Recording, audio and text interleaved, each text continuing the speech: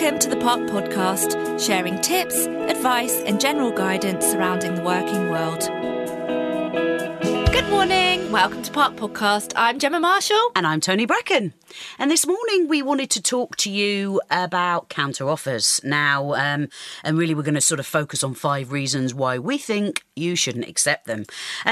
Obviously, in the recruitment business, Gemma and I are used to counter offers. And what we're referring to when we talk about counter offers is when you've gone through the interview process, you've secured a fantastic new role, you put your resignation in and your current employer says, "Don't leave me," and makes a counter offer. Now, you know, we obviously have conversations with candidates at registration and prior to them going on and embarking through the interview process with other clients. But I guess nothing really prepares you for the reality of what happens. And sometimes when I ask the question to a candidate, you know, what would happen if you resigned this afternoon, for example? You know, how would your employer react? A lot of candidates don't know. I mean, they just don't know how their employer is going to react, or the expectation of how they will react is not true. You know, some people will tell me, "Oh, it's likely they're going to offer me something that, you know, they wouldn't want to lose me," and then when it actually happens, they don't receive an offer and they don't react that way. So, you know, it's a strange one, but you know, we've got a lot of experience with counter offers, so we just wanted to spend some time this morning sort of going through that. And you know, it may seem great. It's the best of both worlds. You know, you've interviewed and you've been successful in securing a new role. Great. You resign and then your current employer counter offers you. So now you've got 2 companies fighting to get you on their team. And, you know, clearly we understand this is really flattering. You know, you've smashed it, you're popular, you're in demand. However, the reality is this does actually put you in quite a difficult position. So you really need to think really carefully before deciding. And in most cases, our advice tends to be not to actually accept that counter offer. Yeah. I think, you know, starting with the first reason is, you know, you've only received this offer because you resigned. I'm just going to say that again. I mean, you've literally only received this offer because you've resigned. It's a reactive tactic from your employer. And surely it's got to make you wonder, do I need to resign every time that I want to improve my situation? Did they actually value my contribution in the first place? Why didn't they value it enough to give me, you know, or at least, you know, have a conversation? You know, often if somebody's reason for leaving is they want promotion, I'll say, well, have you discussed this with your current employer? You know, don't resign, you know, just to force a situation. You know, your reasons for wanting to leave are still there. They still exist. You may have several reasons. You know, yes, the money might not be quite right. The benefits package isn't aligned to what you're looking for. There's no promotion on the horizon. Perhaps you don't get on with your boss. The hours are too long. There's many reasons. And so, yes, you may be offered more money to stay, and it's tempting, isn't it? Surely, better the devil you know. I'm doing the job anyway. But if you do have other issues, you'll probably end up leaving anyway. Salary is hardly ever the prime or only motivator for resigning. More money won't ultimately change anything about your role or the company that you're working for. Yeah. I just want to throw in there with the whole sort of better the devil. You know, it's worth remembering that when you embark on going through a process to change job roles, I mean, we're obviously at work, you know, more than we're anywhere else. So it's obviously a huge factor in your whole overall life. Now, often, you know, there's going to be an element of fear here. You know, you're making a change to your life. And even sometimes when you're in a position where you're not that happy, at least you know and understand, you know, the environment, the job, et cetera, et cetera. So, you know, there's always going to be that element of, better to stay here because it's less scary. Yeah, absolutely. You know, which is not the right thing to do, obviously. And there's a loyalty factor as well, isn't there? There is, you know, especially if you've been with an organisation for a very long time, you do feel loyal. We get it. Yeah.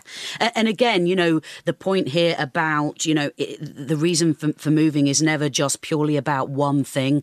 I love the job. I love the company. I love the team. Everything's perfect apart from, I want an extra $2,000. I mean, is a $2,000 a year really going to make that much difference? If all the other factors, and if it is, then, you really need to push this and talk to your employer. Have a transparent conversation. And have that sort of conversation and ask what you need to do. It's the same. We'll have a discussion another time about how to sort of negotiate and have strength when you're trying to fight for salary increases, etc. But, I was speaking to a candidate very recently, so personal situation is obviously a key factor.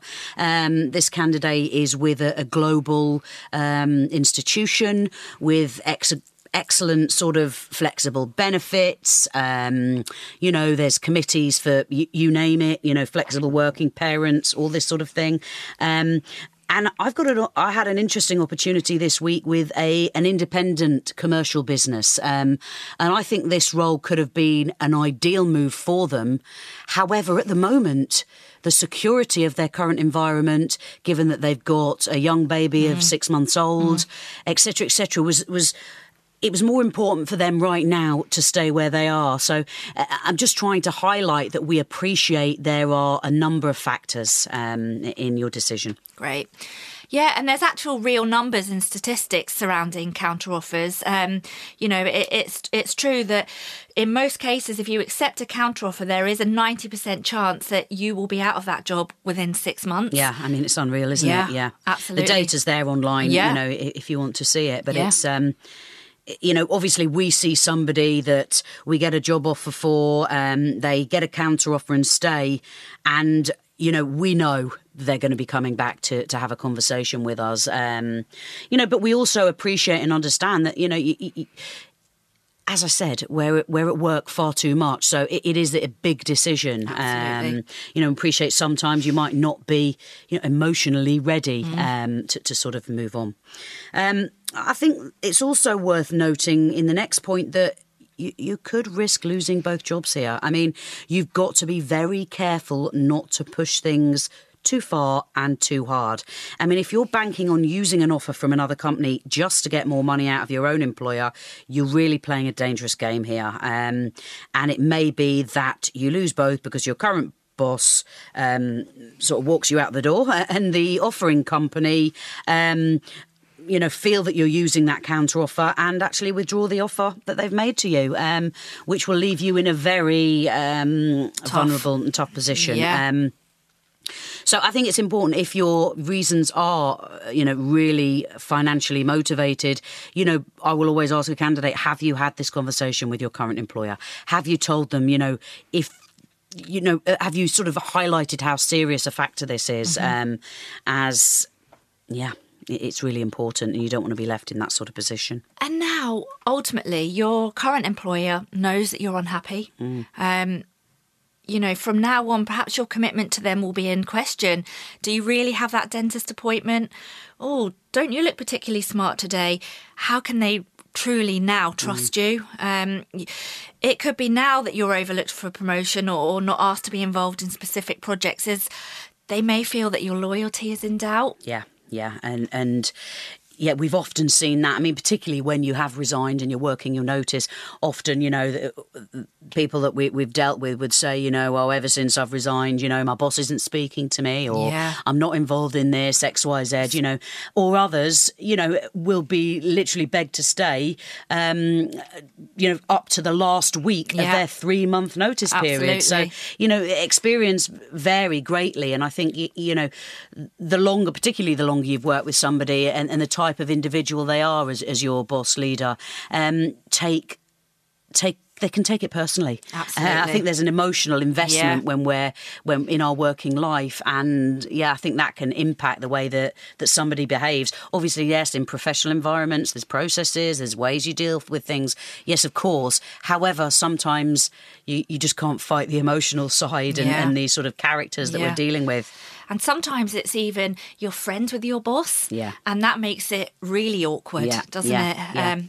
As Tony says, that sometimes people can take it personally. And that just puts another layer onto it. And it's interesting, you know, I've seen people that have joined from a school leaver or, you know, a college leaver, graduate, etc. And they feel like that if they don't move out of that environment, they'll always be seen really as that, junior. You know, more junior. However, because they've, you know, this has been their training ground, they feel like they'd really be letting someone down, you know, that sort of brought them on. But, you know, you've got to sort of step away from that, which is hopefully what we can help to support people do. I mean, what we say is obviously this is an ongoing subject and something that we deal with all the time. But I think last year, 2019, obviously this year's been a bit of a weird one. We just saw a huge increase in counter offers. I don't know if that would be, you know, repeated nationally or internationally. I think in Jersey we are, you know, we have got a skills shortage, and it's a very competitive marketplace. So, you know, employers don't need the sort of added time and cost of hiring a replacement. So if they value you and your contribution, surely they would be showing you that right now. And if you do want more advice or guidance surrounding this, give us a call, get in touch. But thank you. Thanks for listening. Cheers. Bye. Thank you for listening to the Park Podcast, sharing tips, advice and general guidance surrounding the working world.